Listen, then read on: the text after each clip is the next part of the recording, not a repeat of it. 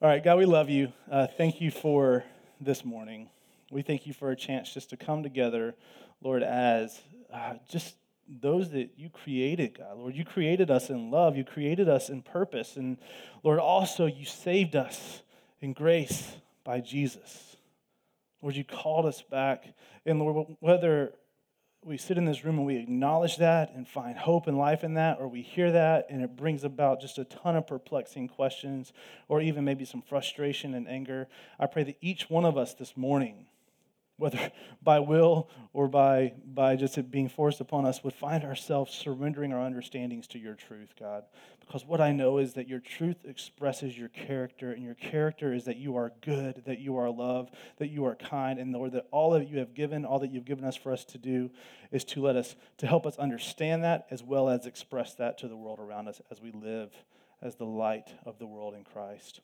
So right now, as we come to your word, we pray that your word would do the work that you promised that it would do, that it does not return void.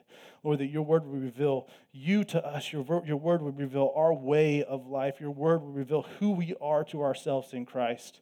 And Lord, as we walk out of this place today, we would have a high view and an awe of who you are and your character, and we would have a right view of ourselves in reflection of that. So God, we thank you for this time. We give you this time. Be glorified, let us be transformed. In Jesus' name, amen. So we're in an election season, and it's been, of my history, the most interesting one I have ever observed. And in this season, in this election season, you're hearing some common kind of cries, but to me, they're louder. And it's the cry of, we don't want politics as usual. You hear that a lot.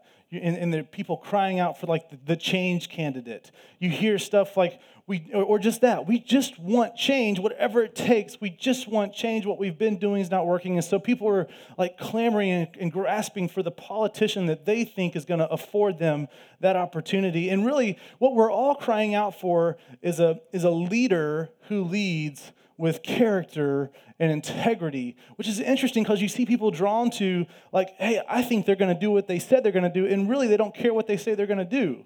Like, that's a whole nother soapbox.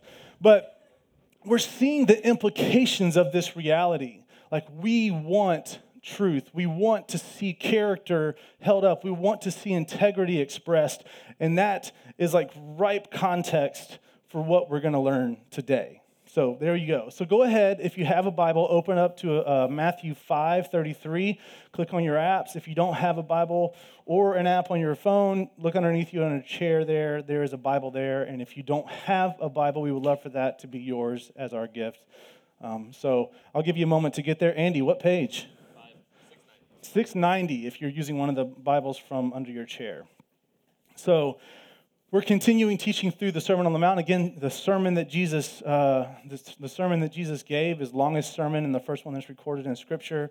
And we're just going to jump right in today.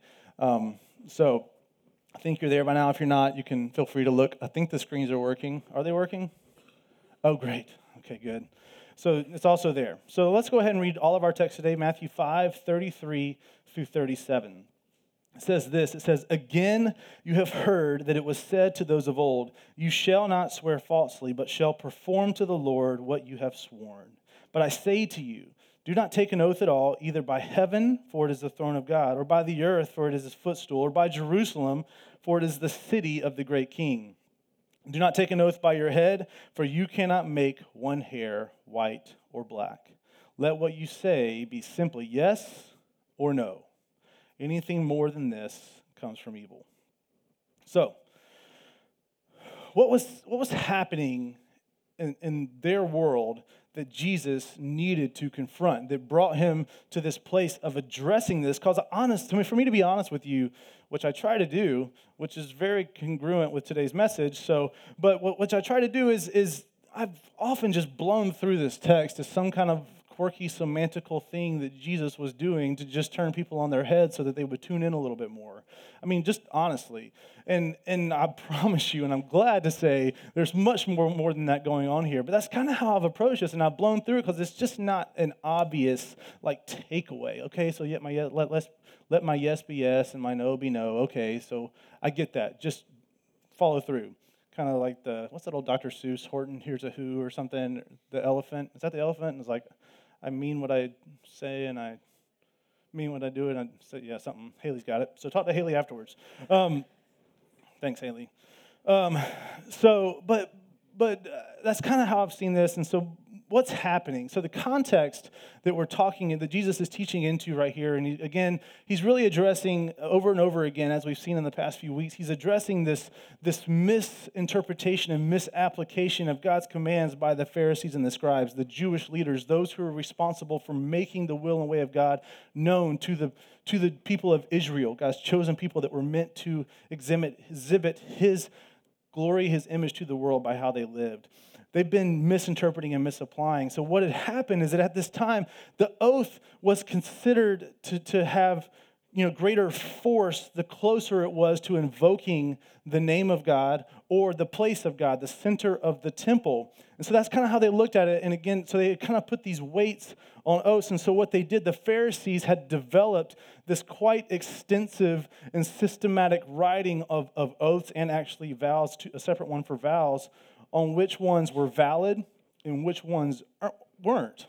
And it was weighted by, again, how closely it was to invoking the name of God or invoking the place of God, the center of the temple. And so to swear by God is like the highest oath you can make, but then you could kind of swear something closer, but not. So then they had this scale. So you would have this kind of weight of oaths, and out of that, some were valid binding oaths and some weren't.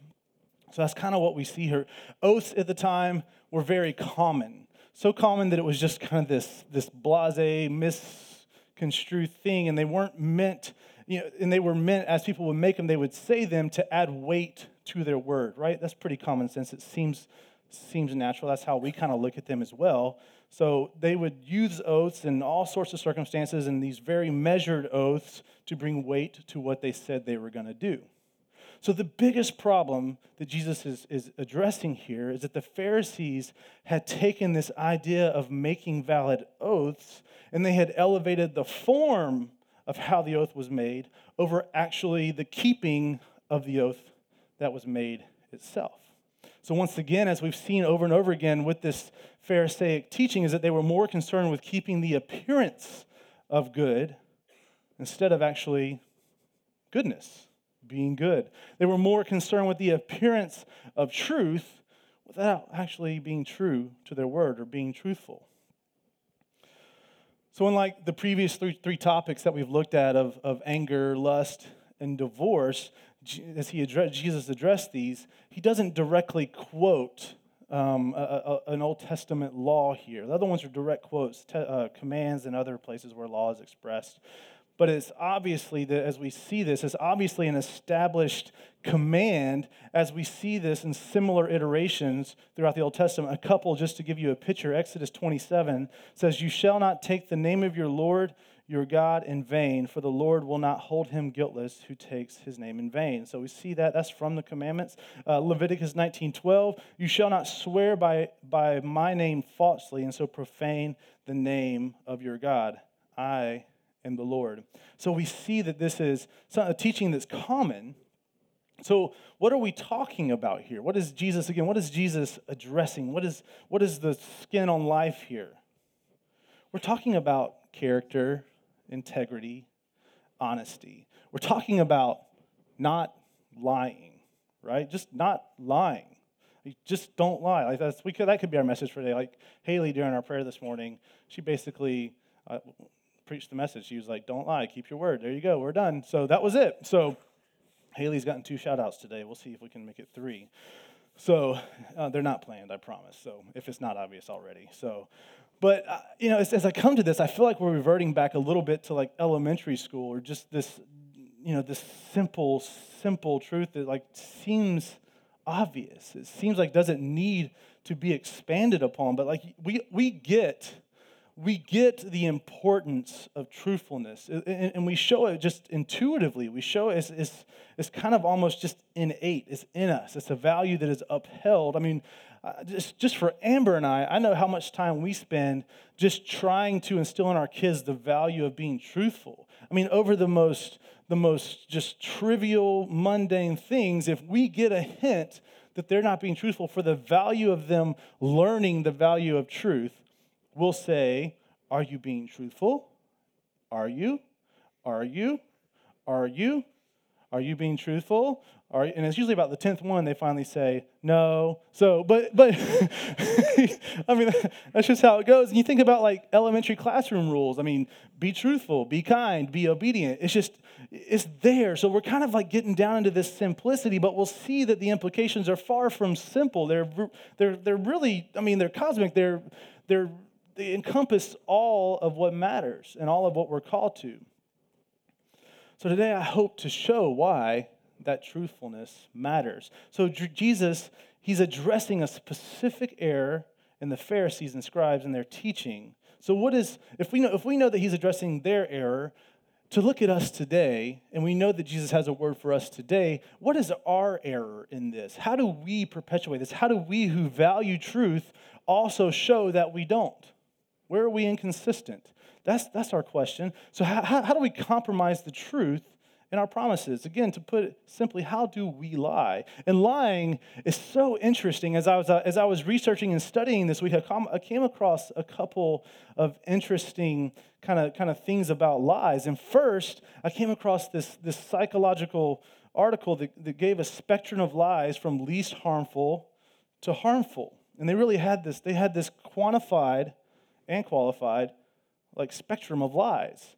And it kind of started with white lies, which they defined as lies that were for the well-being of someone else.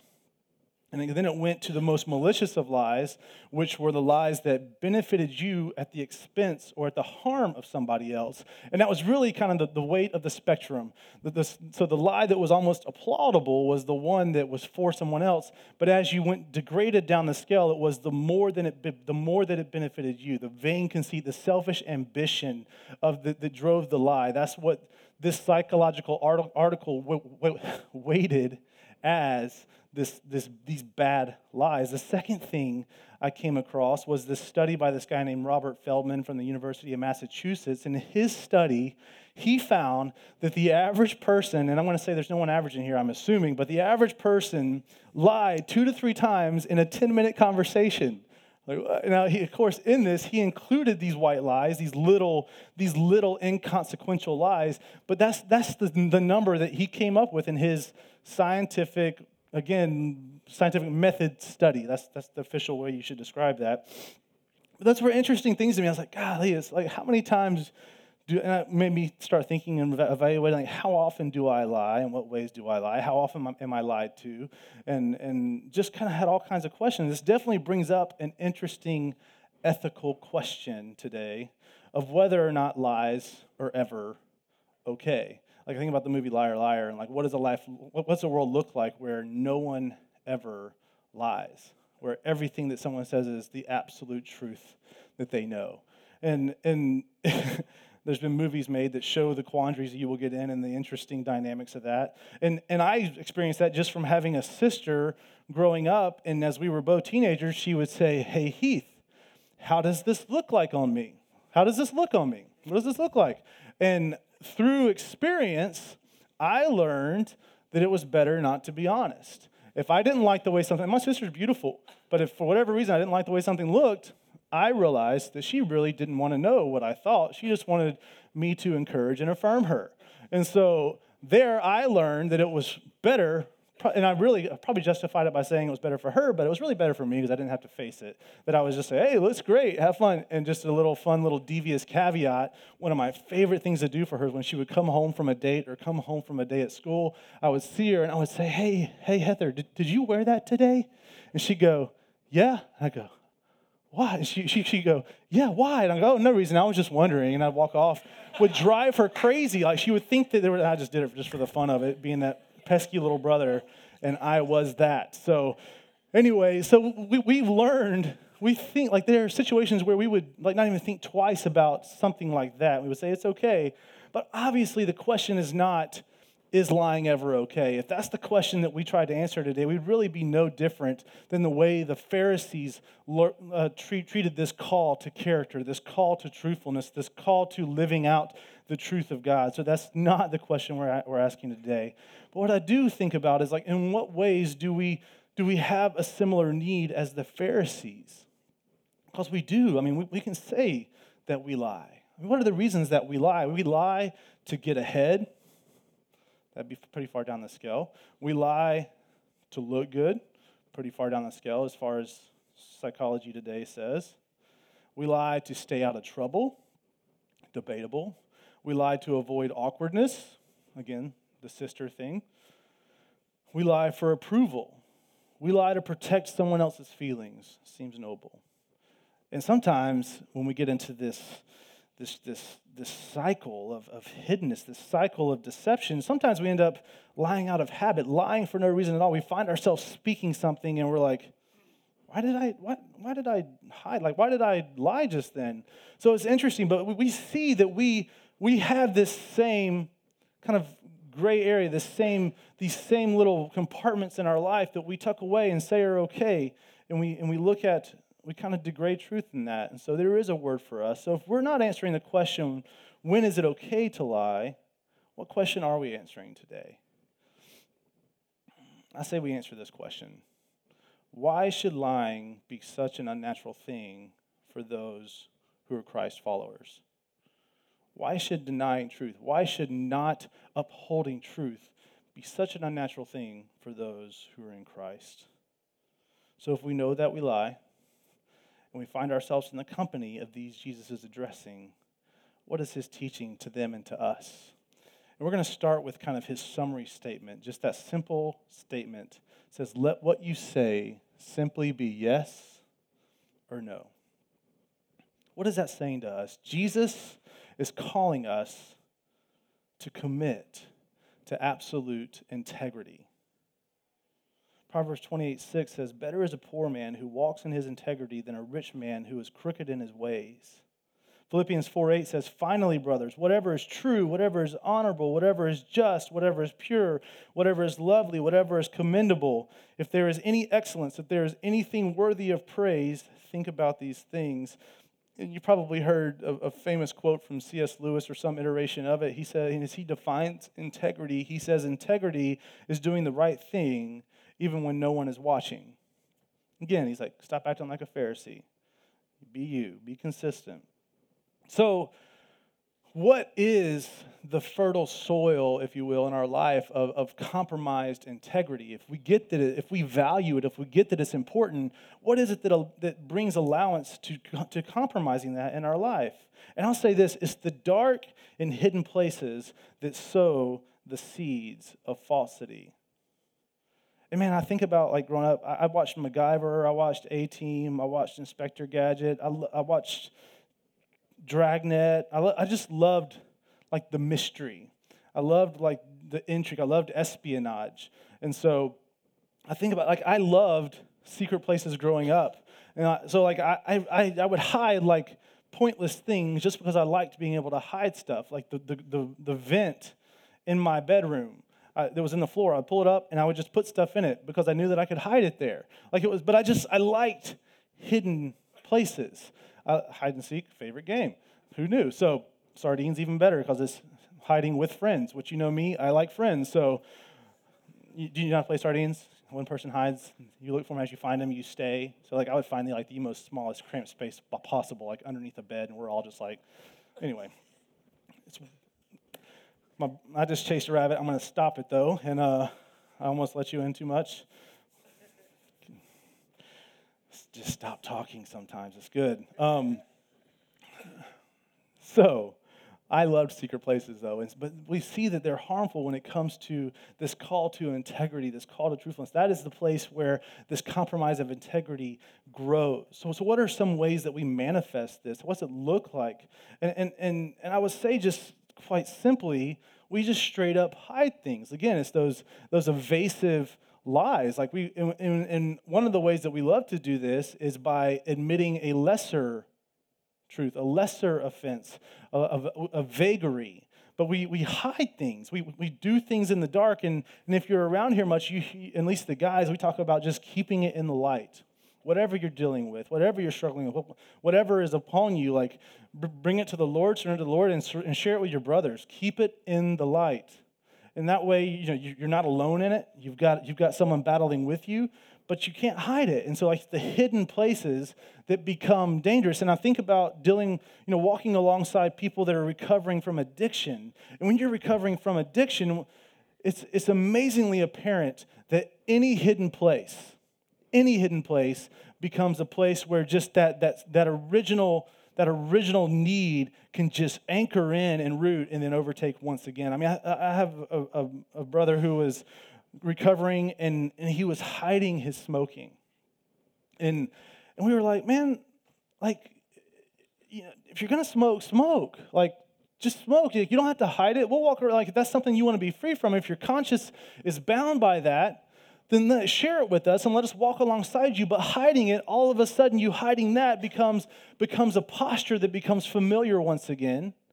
And you, all of a sudden, that original seed of addiction, that original need that was satisfying your need for refuge or for escape or for security, all of a sudden finds a place to cultivate again. So we cannot have hidden places. We have to keep things in the light. Again, thinking about what is promised in Christ that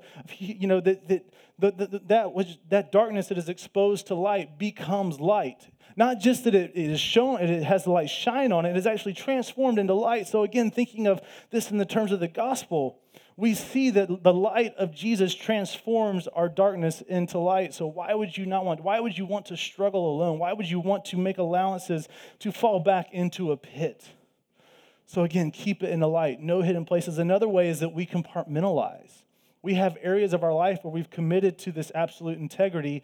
We have other areas where circumstantially it's okay, it's justifiable. And I think various jobs are, one of the key examples that we see this playing out to where the job requires you to kind of work the vagaries, to look for loopholes, or to fudge the numbers, or for the sake of people not getting layoffs, or for the sake of the person you're representing, or for just whatever, the sake of your reports, the year-end reports, so that status quo is maintained. Like we compartmentalize that, and I think the workplace is a very common place. And a little trivial example, I think it's so funny how we kind of compartmentalize truthiness and integrity and upright character is just being at church. This is a funny trivial, but it shows that the mentality is there. And how often have you either found yourself saying or someone else say, like, "Oh, you can't say that, you're at church."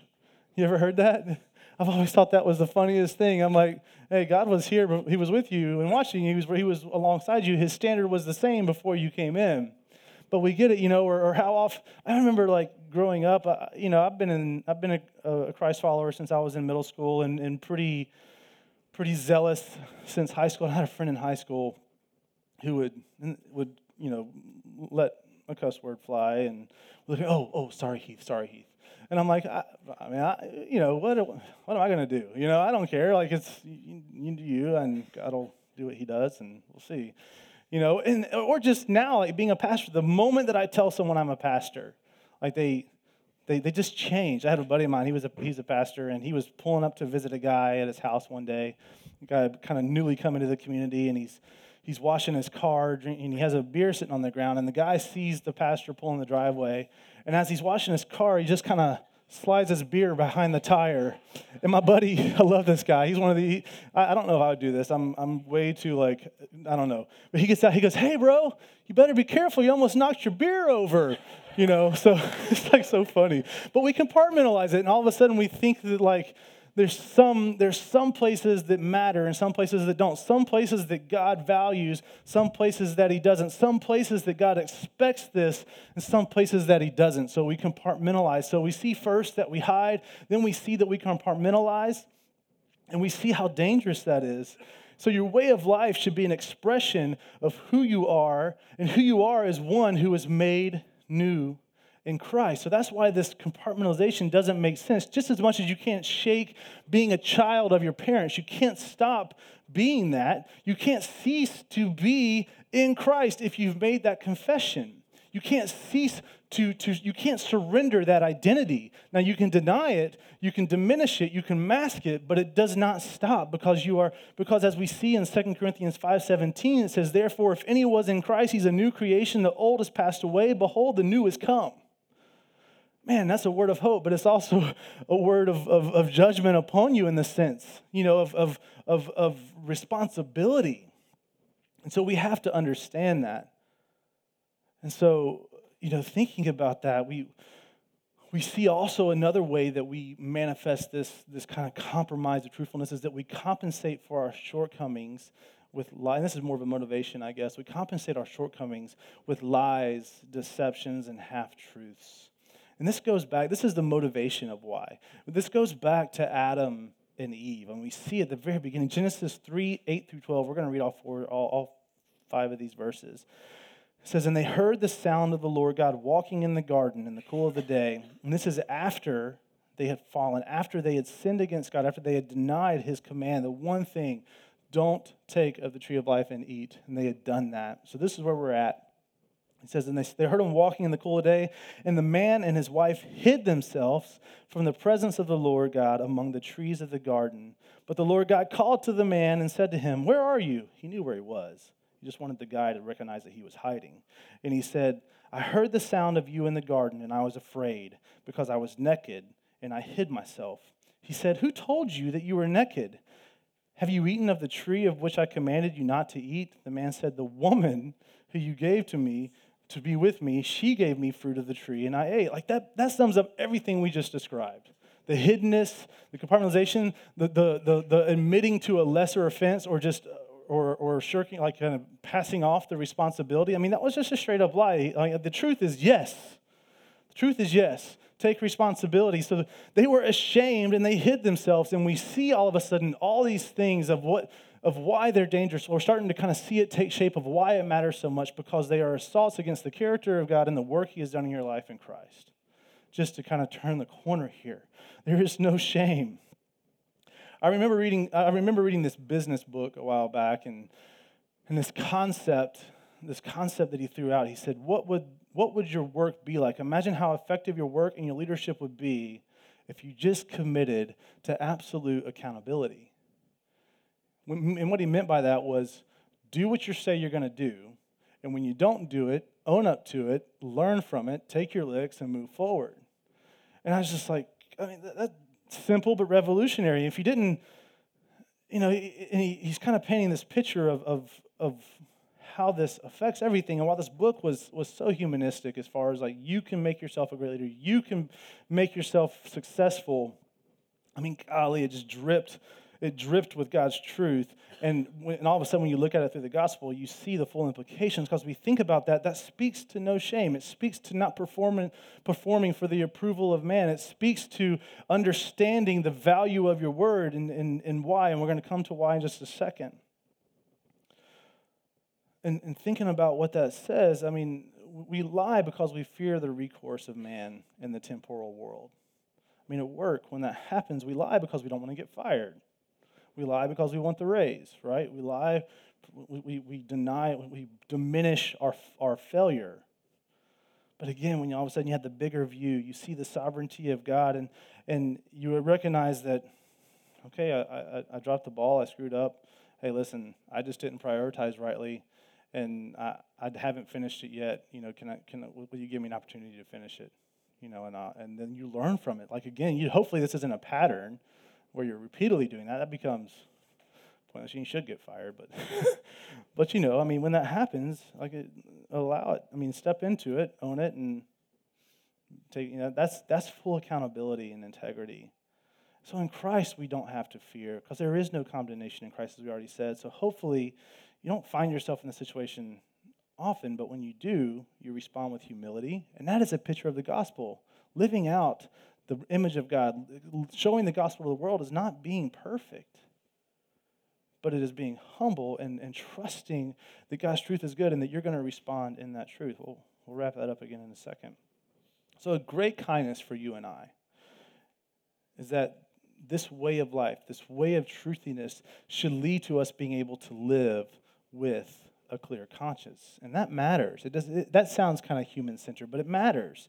Paul repeatedly calls us to a life that allows a clear conscience. We see it in a couple places, just to bring up a couple. So 2 Corinthians 1:12 says, "For our boast is this, the testimony of our conscience, that we behaved in the world with simplicity and godly sincerity, not by earthly wisdom, but by the grace of God, and supremely so toward you." Acts 24:16 says, "So I always take pains to have a clear conscience toward both God and man." So we see the value, and I love the way that this old Puritan guy, William Gurnall, kind of expressed this and summarized this. He says, keep a clear conscience. He cannot be a bold reprover that is not a conscientious liver. Such a one must speak softly for fear of waking his own guilty conscience. So, man, you want to have a life that's free. You want to have a life that's free to speak the truth of God boldly, to have courage, to step into the risk, to again, walk in faith. You see just the practical implication of the freedom of a clear conscience. And when you compromise in even the smallest way, the hidden places, the compartmentalized world, the compartmentalized reality, all of a sudden your conscience is pricked. Your conscience has a hard time understanding, it's afraid of getting discovered. So, what's our way forward? I mean, is it good enough just to say, let's just commit to be honest? Does that work? It could. I mean, it's a starting point. I think form can lead us to the truth of God. And I say let's own up to our work or lack thereof. Take the praise and the lumps. You can't just take the good.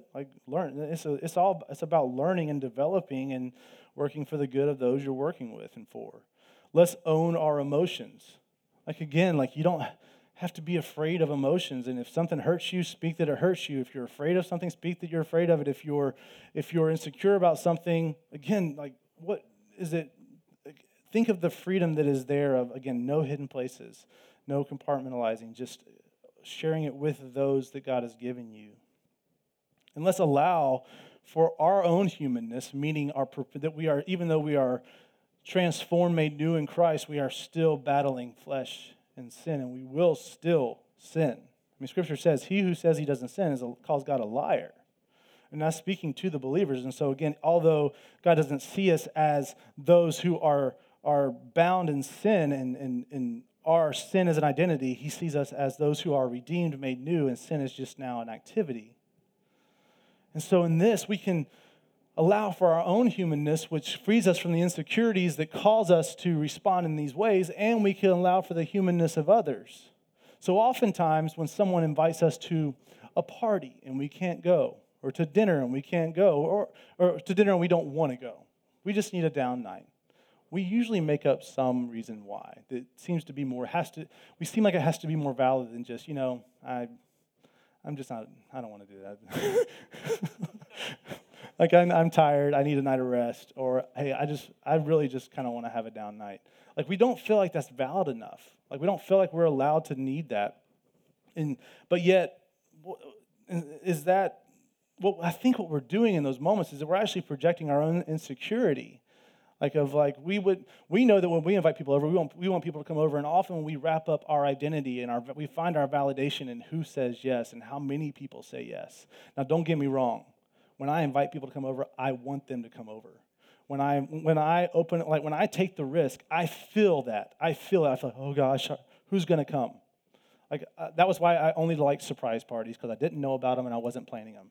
And so, and if nobody came, I wouldn't know they just wouldn't say surprise, and it would be like me hanging out with two people, so it would be good. So maybe I've only had one surprise party. Maybe I've had 10, but just nobody came.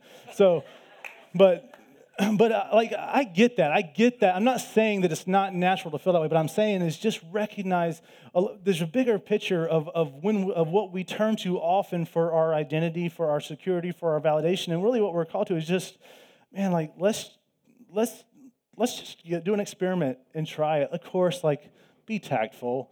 I don't need to go down this road. I feel like I'm venturing towards patronizing, but you get it. We can still be kind, but let's just try to own up. Or when our kids don't go to school, I'll just tell you, confession. Sometimes our kids don't go to school because we just want to sleep longer than it takes to get them there in time. Just to be honest. And so, what email do we write to our teacher? Because we're supposed to email the school every day that they're absent. Do we say, Brooklyn's not feeling well? Or do we say, we're just tired today and needed a family day? Again, hopefully it's not a pattern where they kick us out of the school. But I'm just saying, like, what's the big consequence if we're honest about it? And so these are very real examples of times we have not chose the route of integrity that I've been convicted at over the week. And so at the end of the day, it's like, okay, I think, and here's a great thing. I'm like, I'm going to get to it, so I'll just wait, okay? Yeah, so I'm having to get back on my notes for a second, make sure I don't miss anything. So you get maybe we just kind of get where we're going here. And one little caveat, and I will say this is not a matter of personality. I think we make allowances, because I think what I'm thinking about here is this anti-committal flakiness, and that's two different things. Anti-committal is the one who never commits. The flaky is the one who commits and never shows up for different reasons. And we always have good reasons. For one, like anti-committal, you're mitigating between a bunch of different options, or you're just afraid to commit to one because something else better might come up, which is not great. FOMO maybe. And then the other one, the flaky, is just where you just don't really care about the promises you make. That's a strong word. Maybe you can write me an email if you want. We can talk about that. But it's not a matter of personality. There are people who have different rhythms and different competencies and different capacities of kind of how much of a volume they can handle, how much they can juggle. But you see that your yes being yes and your no being no, what you're seeing is that if you say yes, even though you might say yes to less, as a person who kind of perpetuates the anti-committal or the flaky, you can just commit to be and follow through with what you do. So it's not a matter of personality. This is deeper than that. Yes, it's going to look differently and express differently, but it's not a matter of personality. It's a matter of making decisions without a guarantee of success and taking responsibility of the outcomes no matter what. So let's try to land the plane here as we get to the big truths. So we're understanding our calling is absolute integrity, but why are we called to that, and how can we live that out? So let's read the bulk of our text one more time. We're going to start with 34. It says, "But I say to you, do not take an oath at all, either by heaven, for it is the throne of God, or by earth, for it is his footstool, by Jerusalem, for it is the city of the great king. And do not take an oath by your head, for you cannot make one hair white or black. Let what you say be simply yes or no. Anything more than this comes from evil." So the answer to those questions, the answer to why we are called to such a high standard, is that our integrity is rooted in the very character of God. We've been hinting at that all morning, so now we're here. When we look at our text, we see a vital truth for all of us. Because God is sovereign over all things, and he's sovereign over all things in his glory revealed through all of his creation, because of that, it gives, let me just say that again because I want to get it right.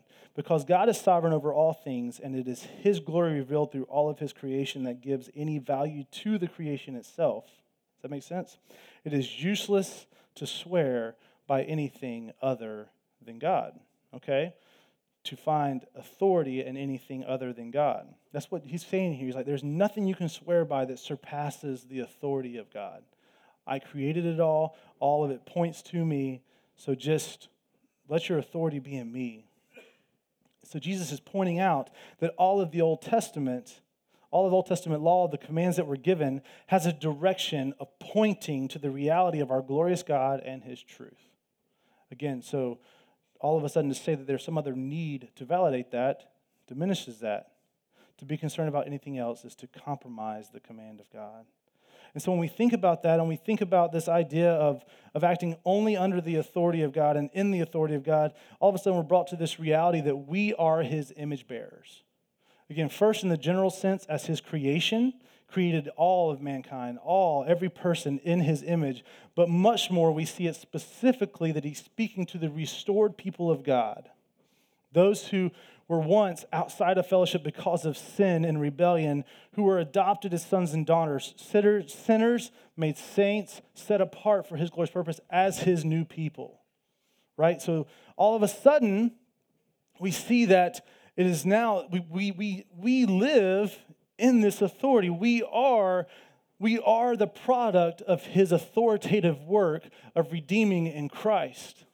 And so as his image bearers, or as those who are living out as citizens of his kingdom, pointing to a reality of a holy God and a kingdom to come, all of a sudden we see that, again, to try to obfuscate that, is that a word? To obfuscate that, to diminish that, is to deny the very authority and steadfastness and character of God. So the world looks to the people of God, those who are in Christ, to understand him. Our life is meant to be a homiletic of God's truth, meant to help people understand and interpret God's truth, as well as an apologetic of his truth. And not just his truth, but his being real. The apologetic, the defense of the reality.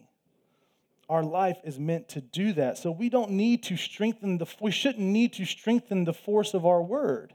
We should be a people who live that way.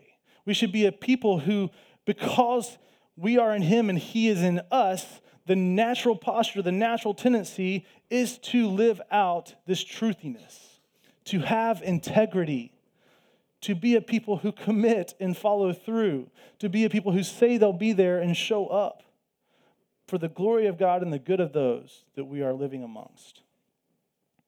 So the questions that I'm faced with is, do I reflect a God that will never leave or forsake? That's why integrity matters. Another question, do you point to the reality of a God who is faithful even when you are faithless, as he promises, as we see in Timothy? So how do we grow in this character of God and integrity? And I'll say this, to know God is to love God. 1 John 4:19 says we love because he first loved us. And in knowing us, he allows us to know him. And in knowing him, we fall in love with him. And to love God is to live out his commandments. John 14:15. If you love me, you will keep my commandments. So to grow in the character of God is to respond to the truths of God as you grow in your understanding of him and them as you walk with him in that relationship. Again, it's about knowing and being known. And so this is your sanctification. That's what I was about to jump to earlier that we're coming to now, talking about sanctified, like being made more like Christ. Again, you are totally set apart, made new to where God sees the righteousness of Jesus in your life upon belief and confession, but then you are being made new. You're being made more like Christ. And so the invitation to this life of truthfulness is to know that what you get to do is, as you grow in your understanding, as the command and the truth of God, the will and way of God becomes known, you get to say yes. You get to respond in kind. You get to respond in obedience and say, okay, God, here's my life.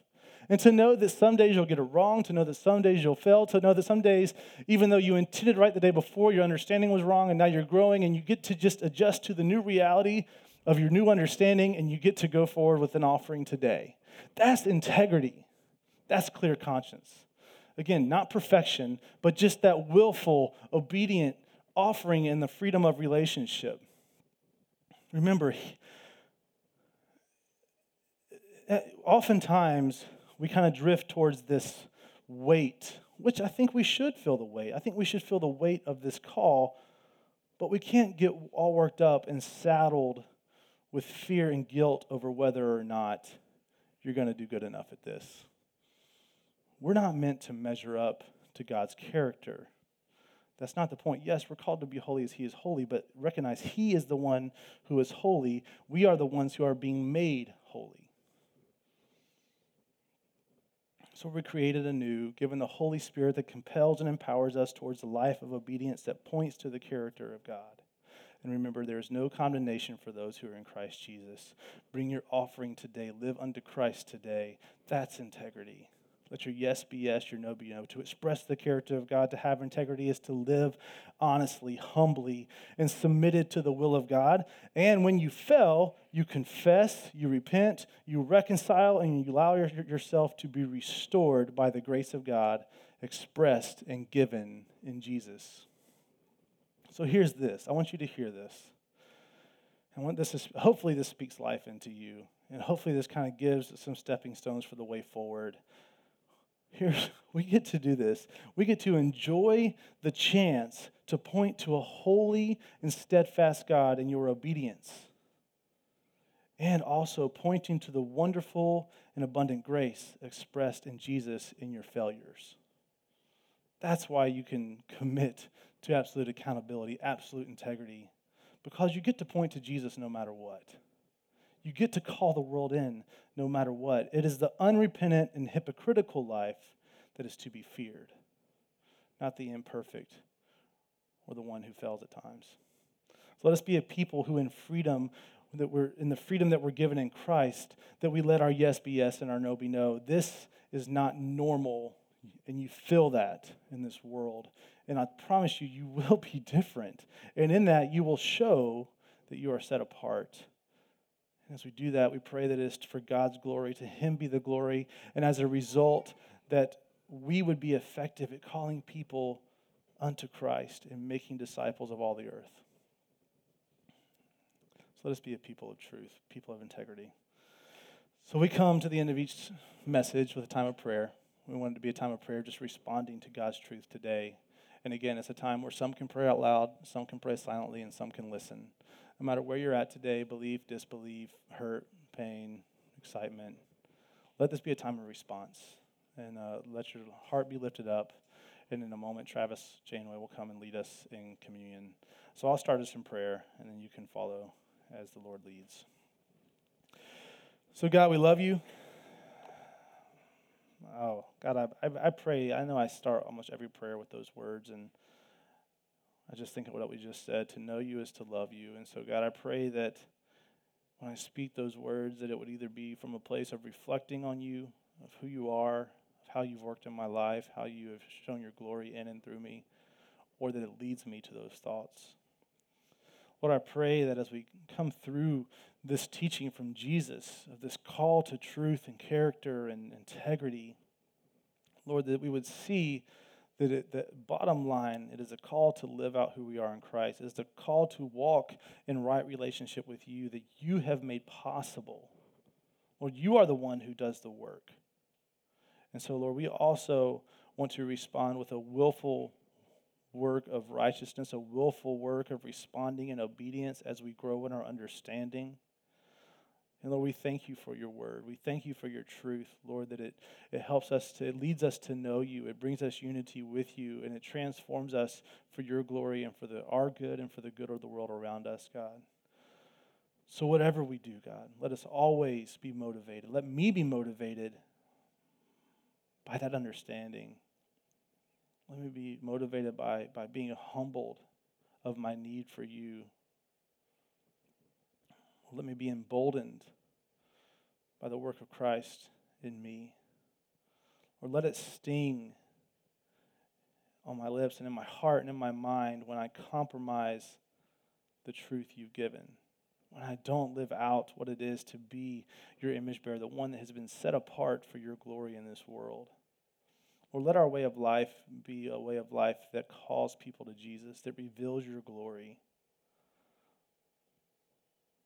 Or a way of life, again, that is an expression of identity, not just attaining favor.